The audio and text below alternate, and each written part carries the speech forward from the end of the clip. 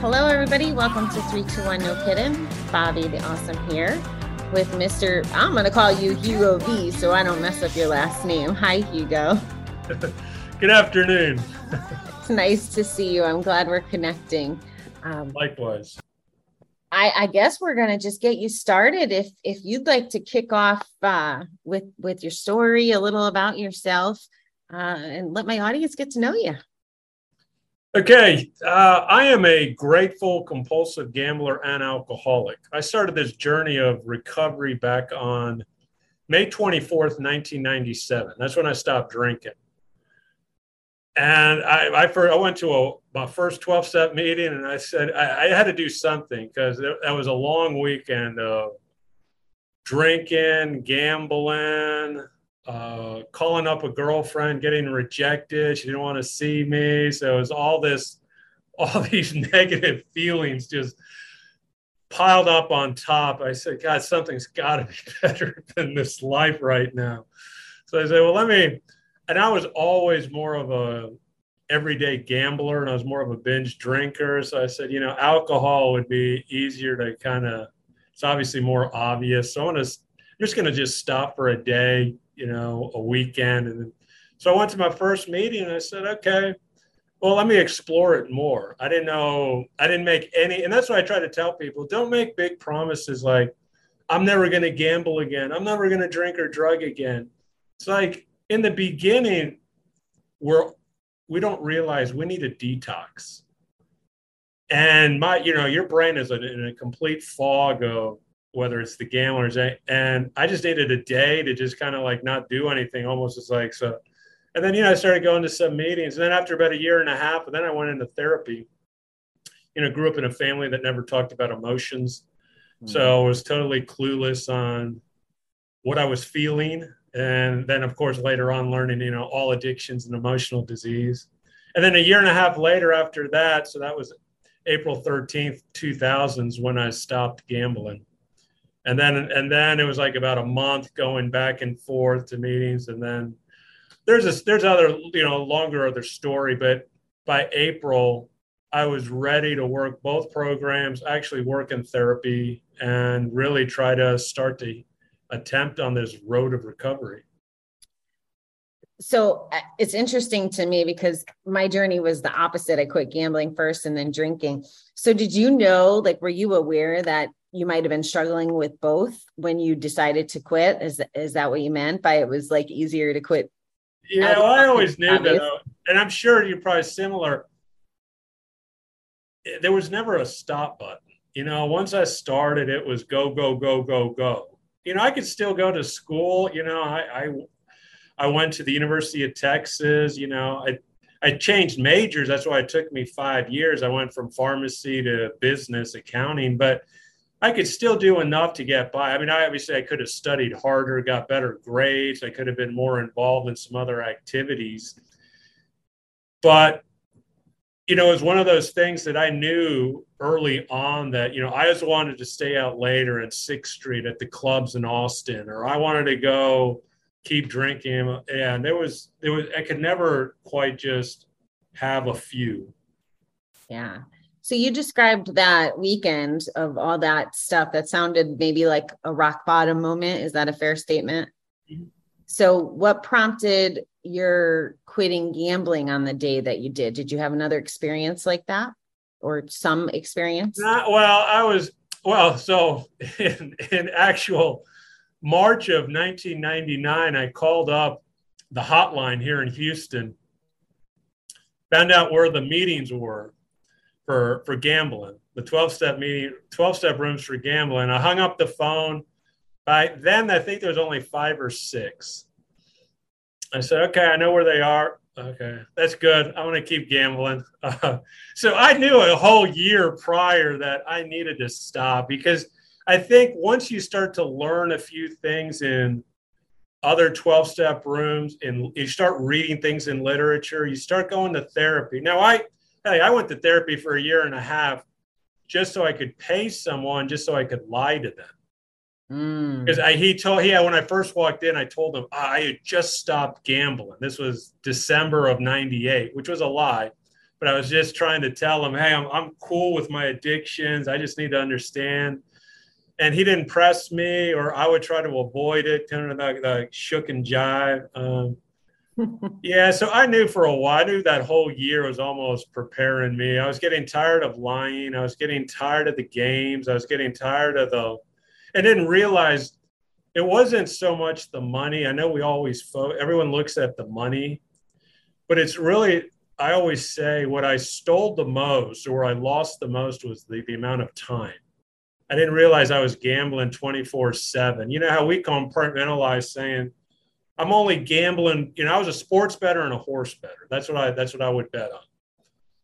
And I would think it's only during the games, but I was always consumed with looking at the lines, trying to figure out weather, all that injuries, all that stuff. Can you please, I'm so glad that you said that, because in the 12-step meeting that I've been going to here, there's not, a lot of crosstalk or, conversation, right? It's a structured meeting. And they were talking about lines. I don't understand what that term means. Can you explain what lines means to me? Okay. Well, I think a lot of people would know lines if they're doing cocaine. Okay. I need to do a line of cocaine. Lines in gambling and in sports means there's two teams. Let's say Houston's playing Dallas, and Dallas is the home team. And so they're going to be expected to win. And so Vegas will throw out what they call the sports betting line. So it's the betting line, and they'll say -4 for Dallas. Because Dallas is expected to win, they have to win by more than 4 points for Dallas to win the bet. Okay. Houston gets 4 points. So if they lose only by 3, you still win. Or if Houston wins, you win. And if it lands on 4, that's what they call a push, which means nobody wins. That means it's just like it was almost like a non-bet. So that's the lines. And then, of course, now there's all kinds of there's lines on the total amount of points in a game. Now because all the major sports leagues have stamped their approval, there's all this what they're calling prop betting and also live betting. So unfortunately, people are going to get under a lot faster than they used to, because there's that. So instead of a normal, back when I used to play, there would have been only two gambling bets. The actual line in the game is what they would call it, and then the total amount of points, especially if we're talking about the NFL. Now there could be about 50 or 60 bets per game, because they have like a specific player. Are they going to throw for 100 yards, or is this player going to hit a home run today? Or they'll do a live betting. Okay, what's going to happen in the third inning or the second quarter? And you have to understand is the major sports leagues do not even know how a lot of stuff goes into our subconscious. And DraftKings and FanDuel are spending so much money. So if you turn on the TV, you watch the baseball playoffs or World Series, behind home plate, you will see advertising for FanDuel or DraftKings. Same thing in the NFL. And that's slowly getting into your head. It's almost like you don't even realize. It's like when we're addicts, I always say the first thing we have to do when we want to stop and recover is we have to kind of change what we tell ourselves. I know what I used to tell myself is, I can't believe I messed up again. I effed up again. I am a bad person. I'm a loser.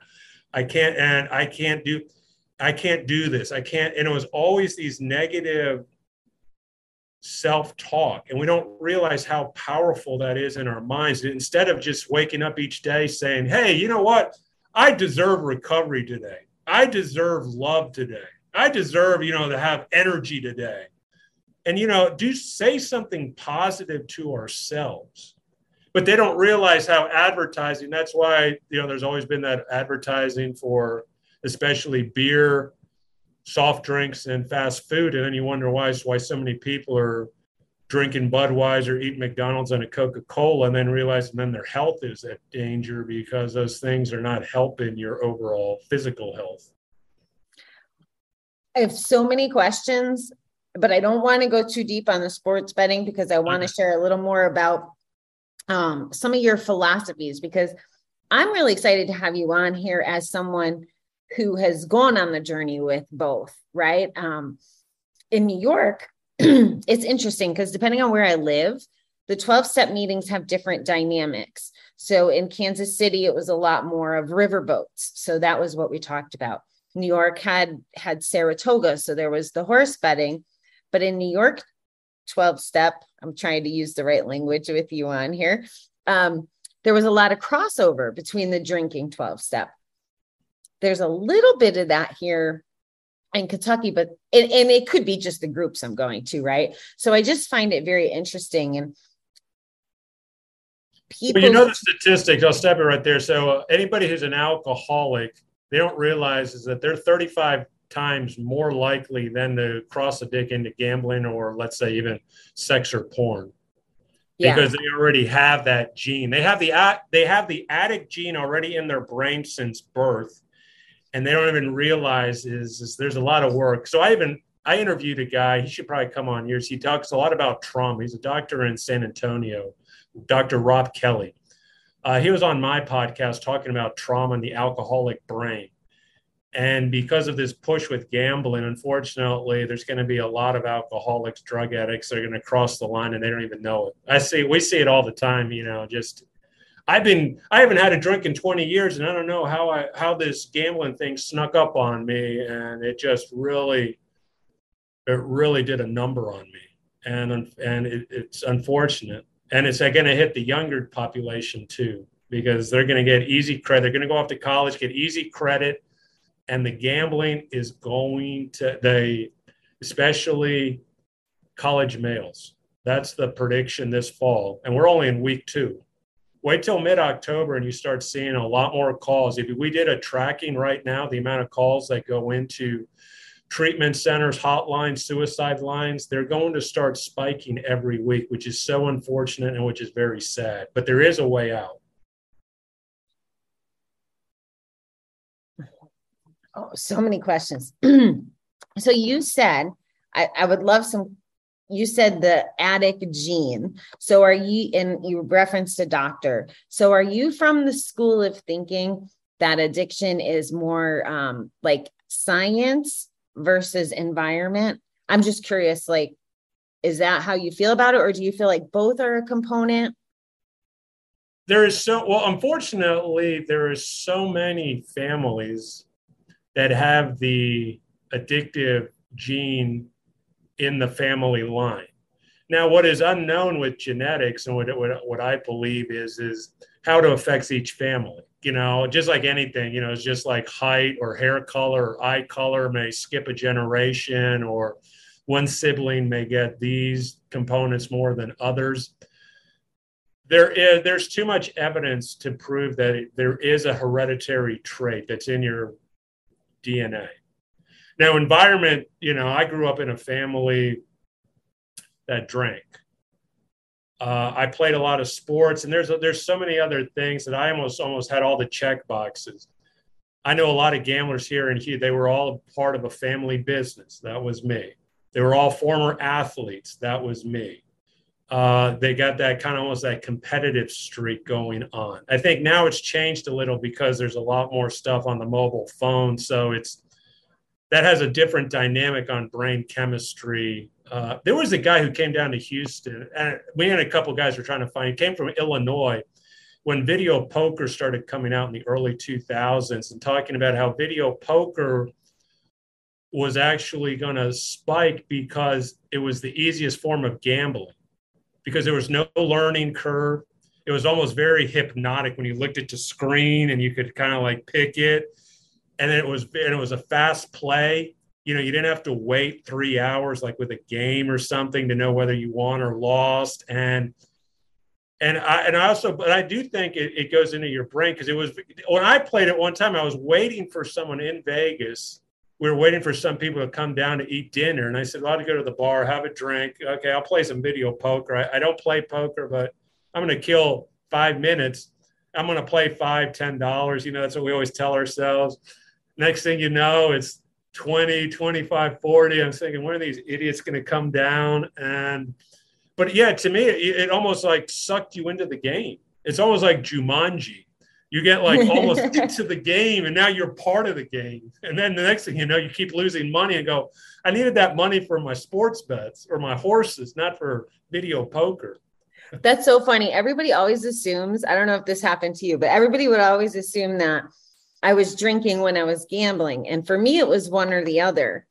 And they'd be like, well, why? Well, I grew up in Connecticut and we got free drinks at the casinos, but I wouldn't drink because I didn't want to spend my tip money.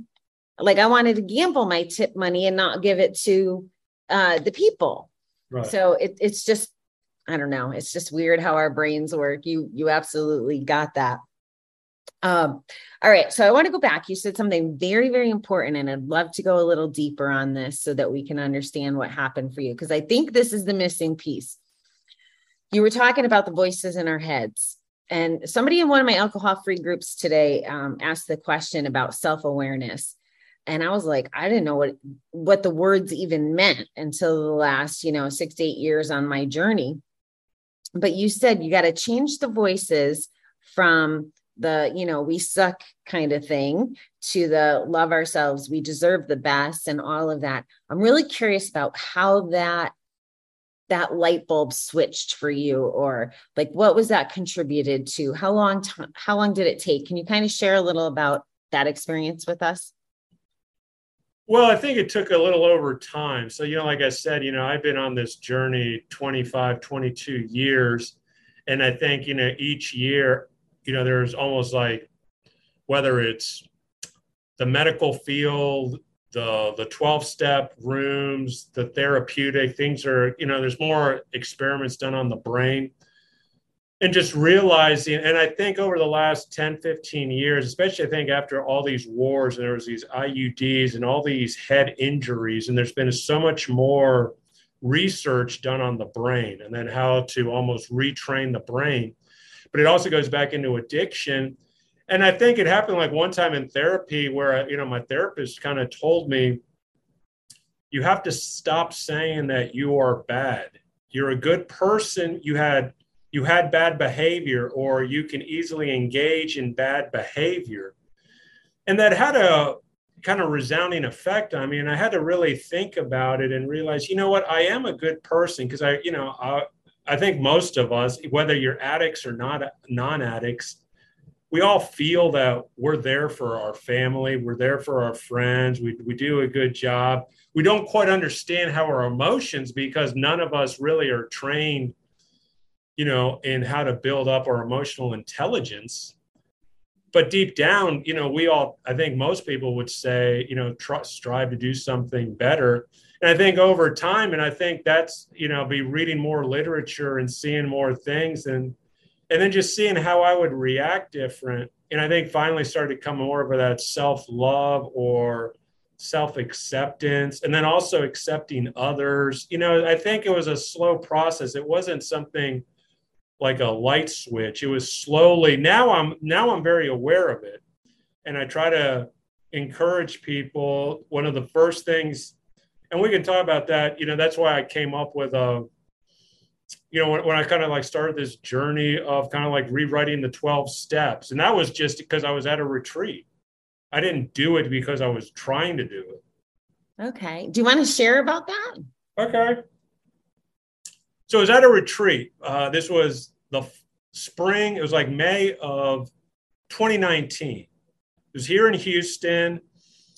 We had these retreats every year. It's for gambling. They had them for the other 12-step addictions as well.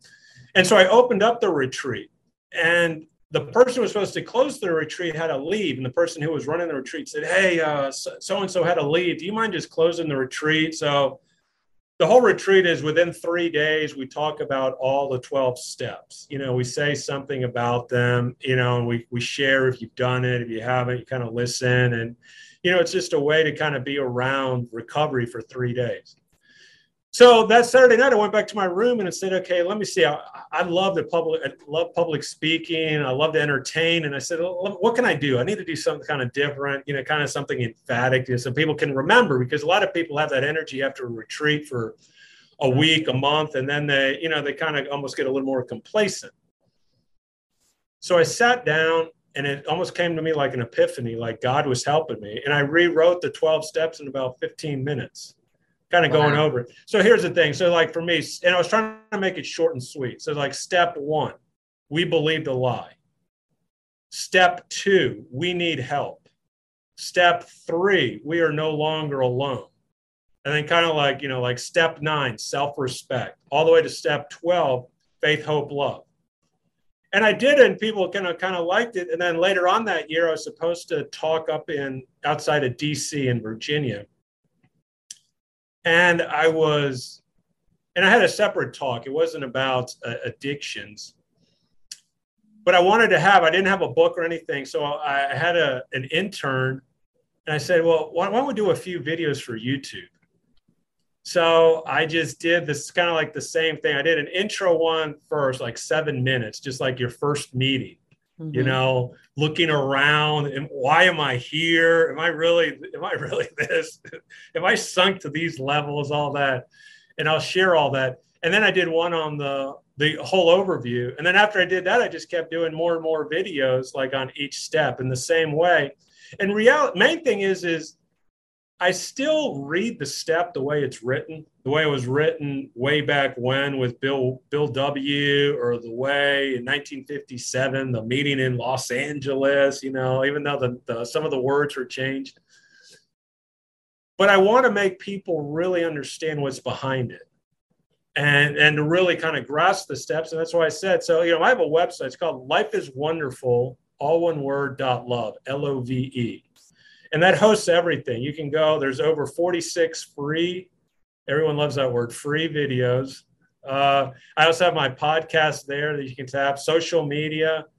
And that's like the hub of everything. And then from there, you can kind of branch out, and then you see then I trying to get it back into the whole speaking business, to speak at schools and treatment centers and at corporations. So you see how I'm also turning it into something for all the 12-step people in recovery, but also turning it also into a business, and then also with a course to help people recover in 90 days and say, look, you don't have to do this in a year and a half. And I'll tell you, and I'll finish this with this. Bill Wilson, when he wrote this, if people don't really realize the history of the 12 steps, he got the originals like 6 steps, or he got 6 of the steps from this guy called Ebby Thatcher. He was part of this, what they call the Oxford group, back in the kind of like late 20s, early 30s. And they had got all their stuff pretty much out of the Bible. There's confession, there's honesty, to make amends. You have to do all this prayer and meditation. And those were the original kind of like steps. Now the Oxford groups are very evangelical, and they try to put too much of a religious spin on it, and that's why it kind of floundered. Now, people don't really realize the 12 steps, every one of those steps has a biblical verse to it. And I haven't posted it on mine, but I know other people around that have other podcasts and other stuff, and but there's a way that people should kind of encourage the medical community, the 12-step community, any type of spiritual or religion, to work more towards each other instead of more as silos. But here's the thing. So the original 12 steps to me is almost like an addict. They're very, I came in with very low self-esteem. I came in with a lot of depression and high anxiety. And I feel like so many people come in with low self-esteem. They don't know where. But then you start hearing words like, you are powerless. You need to surrender. You have character defects. It's your ego. And, you just don't get it. You know how many times when people relapse, people say, why'd you do it? It's almost like shaming a person or and I said, that doesn't work, because if it worked, we'd have many more people recovering than they do. I just look at the numbers. I like to look at things from a statistical point of view. And if the numbers don't add up, of course, I used to gamble in the last 2 years. And I never put one single bet on a piece of paper, because I like to just play games, But I think statistically, then we have to realize now there's more movements about positive recovery. There's a treatment center here in Houston called Positive Recovery. Because people realize that we need to build people up. We need to build people back up, but we also have to talk about the depression, the crimes, the stealing, the lying, the stories. We don't discount any of that, but it's much better to feel like someone feels loved and accepted. You know, that whole thing about acceptance is really the thing that we crave for probably the most, more than love in the very beginning. I don't think you have any idea how much I agree with you on this. And this is part of why I don't put any one thing in a bucket. Like I don't preach just one method of recovery. And like you're saying, you're stressing the importance of language and strategy. And I was never, and I actually believe this is part of my purpose, and I could be all wrong, but I struggled with religion my whole life. Like when I got baptized as a almost teenager, he didn't hold my nose and I had a really bad experience. And I was like, well, I'm never going back, because if you can't trust the guy dunking you, then, I mean, it was just not a good thing. So I had zero faith in general. And when I went to treatment, I met someone who had said to me, he wouldn't go back to church because he felt he didn't deserve to, which was really curious to me. So in the 11th step says, you know, to kind of search through prayer and all of that. So hence my adventure began. And I truly believe that I went on that adventure to go from atheist to spirituality in my own little way, so I can connect with people that way. But I think, you know, your mission and you doing the steps in your language, or a simpler language, is going to help connect people that might not connect to the other words. So I love that. I love that you're giving another option even to 12 steps, and giving people a different methodology, as well as I'm also believing in the new stuff like compulsive gambler. I still can't say it in my meetings anymore, because when I went to outpatient therapists, we started off our introductions, we'd go around and we'd announce ourselves, and we'd have to say 2 or 3 good things about us instead of I'm a compulsive gambler. So now I believe that if I say I'm a compulsive gambler, I'm reaffirming it. So I get lost in some of this stuff, and the journey just keeps. Well, look at it this way. You know how I started? I said, I am a grateful compulsive gambler, a grateful alcoholic, because without being a compulsive gambler and alcoholic, I never would have gone down this journey of 12-step rooms, of therapy. So I would have never found myself. Right. I would have kind of existed like so millions of other people, whether in the US or around the world, that they're not quite as bad as the number of us that, took it all the way to a rock bottom, but they don't realize that they could probably be getting more out of life, and don't realize, they still, almost like crave each weekend. Oh, I can't wait for the weekend so I can get drunk or I can get high. I go, that shouldn't be your number one. If you do that, maybe, a few times a year, cool. But if you're doing that every week, then it kind of shows that you're almost trying to escape, which we all know is kind of escape. And kind of like what you were saying, I kind of understood why. I grew up Catholic, went to Catholic schools, and I always wondered why there were so many Catholics in almost every 12-step room. And it finally dawned on me, I'm in one of the church, I go back to a mass every now and then, but I don't go every week. But in Catholics, they're the ones who actually believe that the host and the wine actually turns into the actual body of Jesus and the blood. And they ring the bells. But the priest, right before he does all that, he says, I'm not worthy. And I talked to other Catholics and going, do you wonder if that messed us up? Because I kept hearing that every week. I'm not worthy. I'm not worthy the whole thing is I'm not worthy to receive you. And then I start wondering how I would kind of just simplify it. And I would say that I think always, like I said, our subconscious is working all the time. And I think I was hearing that word over and over. Hugo is not worthy.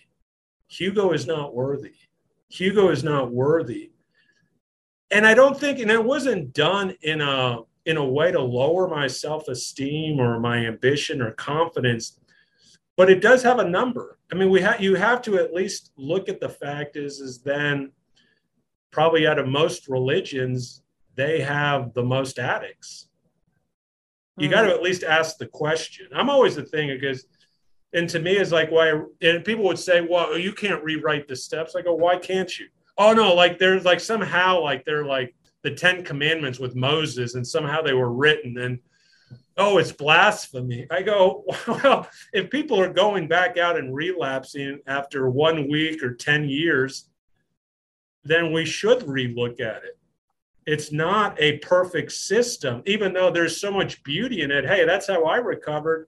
But it doesn't mean that everybody has, like you said, people don't hear it the same way, or they may not have the same sponsors. They might not be going to the same home group. And they get them, and those messages may be messed up or changed and confused, but more so probably confusing. Well, and I think times are changing. To your point, when you were talking about DraftKings and the other one, everything's on a phone, right? So there's a new age coming up, and what they connect with isn't the same as what I connected with or the generations before.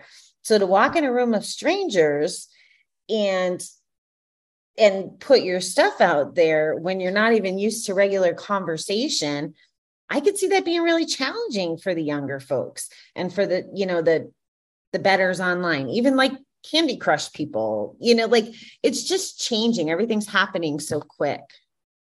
Right. Well, the phones have the three things. So yeah, those are three different addictions that are going to spike: porn, video games, and gambling, because you can do all three of those on your phone.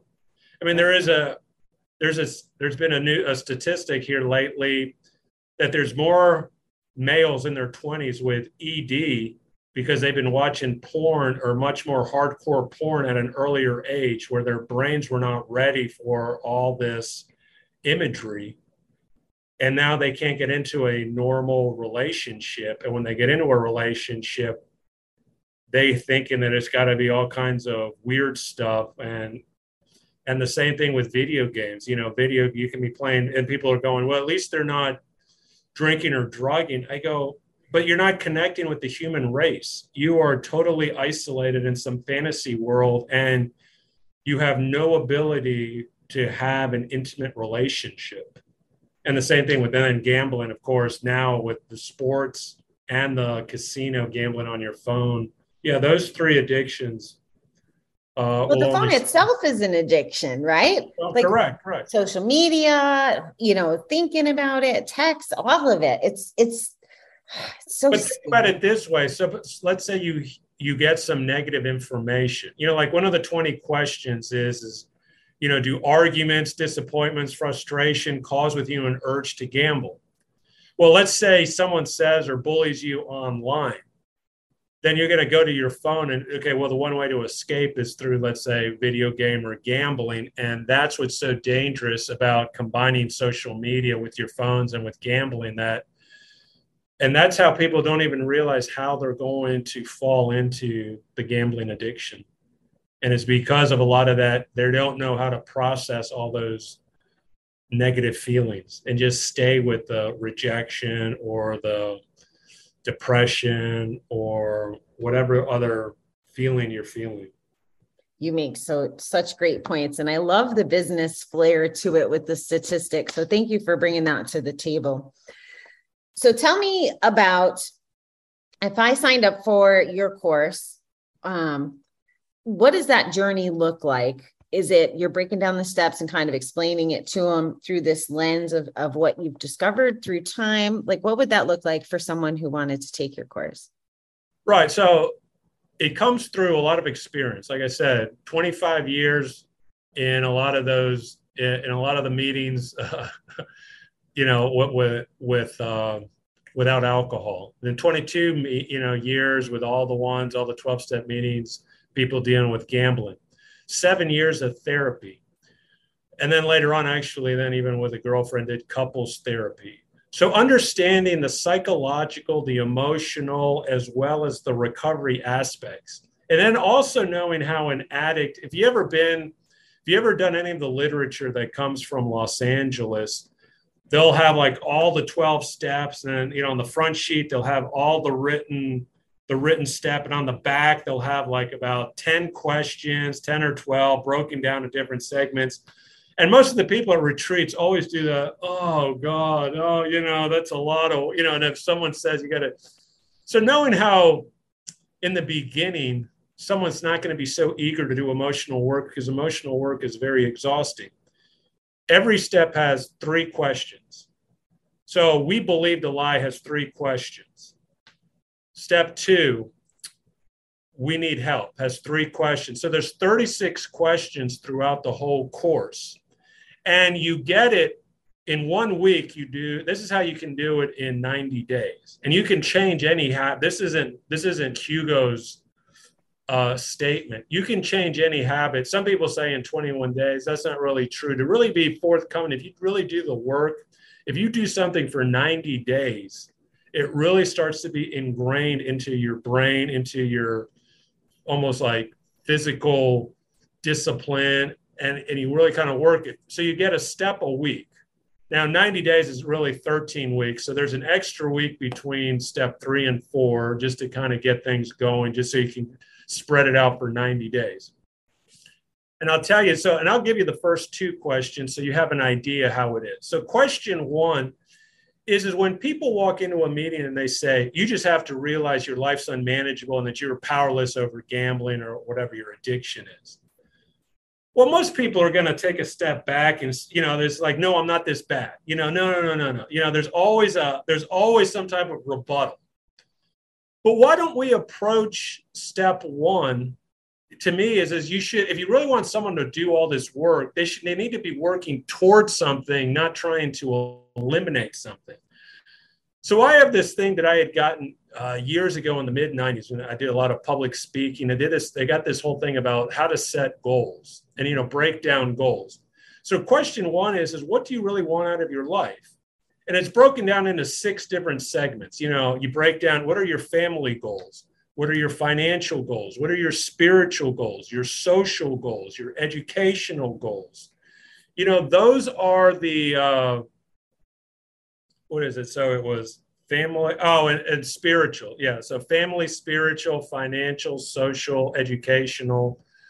And those are the way to move forward. So if you write down all your goals in all those different categories, now they can still change, but you're going to be a lot more excited about changing your bad behavior if you're working towards the life that you want. Mm-hmm. What type of people do you want? What type of business or career do you want? Where do you want to live? All that type of stuff.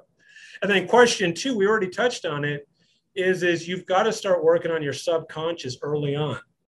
You cannot wait till later on. You got to start now, because that's why people relapse, because they don't think that they can handle. They already start to get overwhelmed with the 12 steps, or, why do I have to go to meetings? Why do I have to do this? I say, well, why don't you first be kind to yourself? Just say, hey, I deserve love. I deserve recovery. I deserve to not spend my paycheck on gambling, spend my paycheck on other stuff. Even if it's just paying back debt, at least it's much more productive than gambling your paycheck. Those are the things that we need to tell ourselves over and over again, or say like a goal. You know what? I want to travel to Japan this year. I want to go to Jamaica. I deserve to travel, or I deserve, to go to this new restaurant. It could be a small thing. Like some people hadn't started exercising. Hey, I deserve to run 3 miles without stopping. Okay, great. That's a great goal to have. And if you wake up every morning and go, you know what, I'm going to run these 3 miles this week. And then, that first day you maybe run a mile and you walk 2. The next time you run 2, you walk 1, but then you do it. But if you take yourself, it's so powerful. If you look at anybody who talks about improving, people like to talk about, you got to just improve your mindset, but it's got to be lower than that. You got to talk about your emotions, and you got to talk about your subconscious. But that's how the whole course is. And that's how I can get you if you really are struggling with the 12 steps, that's how I can get you to recover. Even if you've had I had someone who had like over 4 years and they were still on step 6. And then he says, yeah, I'm kind of getting tired of moving slow. I go, well, you don't have to. You don't. I don't know why people have this badge of honor saying it took me 4 years to work the steps. Man, I've wasted enough time in my addiction. I don't need to waste so much more time in, trying to recover little by little. Man, we should start living now. I agree with you. I agree with you 100%. That's a great perspective. I never thought of it that way.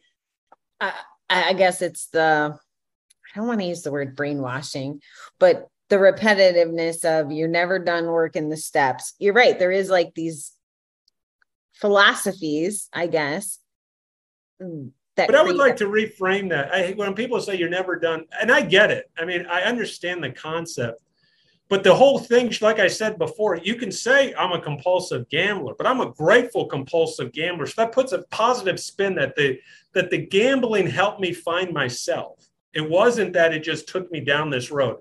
And the same thing is, instead of saying that you're always working the steps, why don't you just say something like, I get the privilege to live in the steps every day. That means I get to work the steps every day because I get to live it. Just like people really talk about it, and almost like, if they're very religious, they say things that, when some people go, oh, that sounds, that's kind of like takes people off. And people sometimes don't understand what it means to live the steps. But all you have to do is almost change one word in anything. It could be your job, it could be your relationship, it even could be like with your pets. Little things you say can has a drastic, almost at least a 90, maybe even a 180, almost on the interpretation of that statement. So yeah, just say something like, I get to live the steps, and that means I get to live my life. I love it. All right, Hugo, is there anything? I feel like I could talk to you for days because we have so many similarities. We always do a part 2 sometime later in the year. Yeah, that's not a bad idea. Is there anything you want to say before we wrap it up? Like I say, is look at recovery as a gift. See the steps, see therapy, see your sponsor as these are almost like angels that we didn't even know had. In the beginning, I was no different. I would fight. I would struggle. I would complain at home. I think, and realize is that there are so many people here willing to help. And that's the main thing. We don't have to go through recovery by ourselves. And that's why I think step 2, instead of saying came to believe, which is important, we need to come to believe in some type of spiritual being. I do believe that there's something greater than ourselves. But I think bigger than that is that realizes that we're no longer alone. There's a lot of human help out there. And there's a lot of people in this program, on a podcast, somebody's written a book. There's someone out there that's always willing to lend a hand. And just look at the beauty and realize you don't have to do this alone. And if you're doing it alone, that's probably why you don't feel almost like that extra joy that you should have. And and if you want more, I got more stuff coming out. But yeah, just go to lifeiswonderful.love. I always got new podcasts, I got new videos, or I got new products, whether it's other courses. I'm coming out with a children's book later in the year. Oh, congratulations. Because I said, why should we wait till someone actually gets into addiction to help them with recovery? Shouldn't we start teaching? The one thing we don't teach kids is we don't teach kids 2 things, financial literacy and emotional intelligence. But there's already people talking about doing more financial literacy in middle schools in certain states. But I've yet to hear a governor or attorney general or someone really pushing on how to do emotional intelligence, or they're signing bills about allotting more money for mental health. But I don't know how that's going to be sent out to the public. So I said, well, I'm gonna do what I want to do. I get it. I'm the same way. Like, what can I do in my control? Because I'll never be a politician. I don't understand anything about it. And I feel like it takes too long. So I'm with you, because I think there needs to be more funds allocated to treatment. It's not fair across the states. Like, Correct. It's anyway, I won't go down that rabbit hole, but yes, Hugo, I would be up for a part 2 down the road. That would be great. And I'd love to talk about the children's book down the road. So thank you very much for being here. I really appreciate it. I appreciate it too. I appreciate you having me on. Yeah, it was great. Thank you.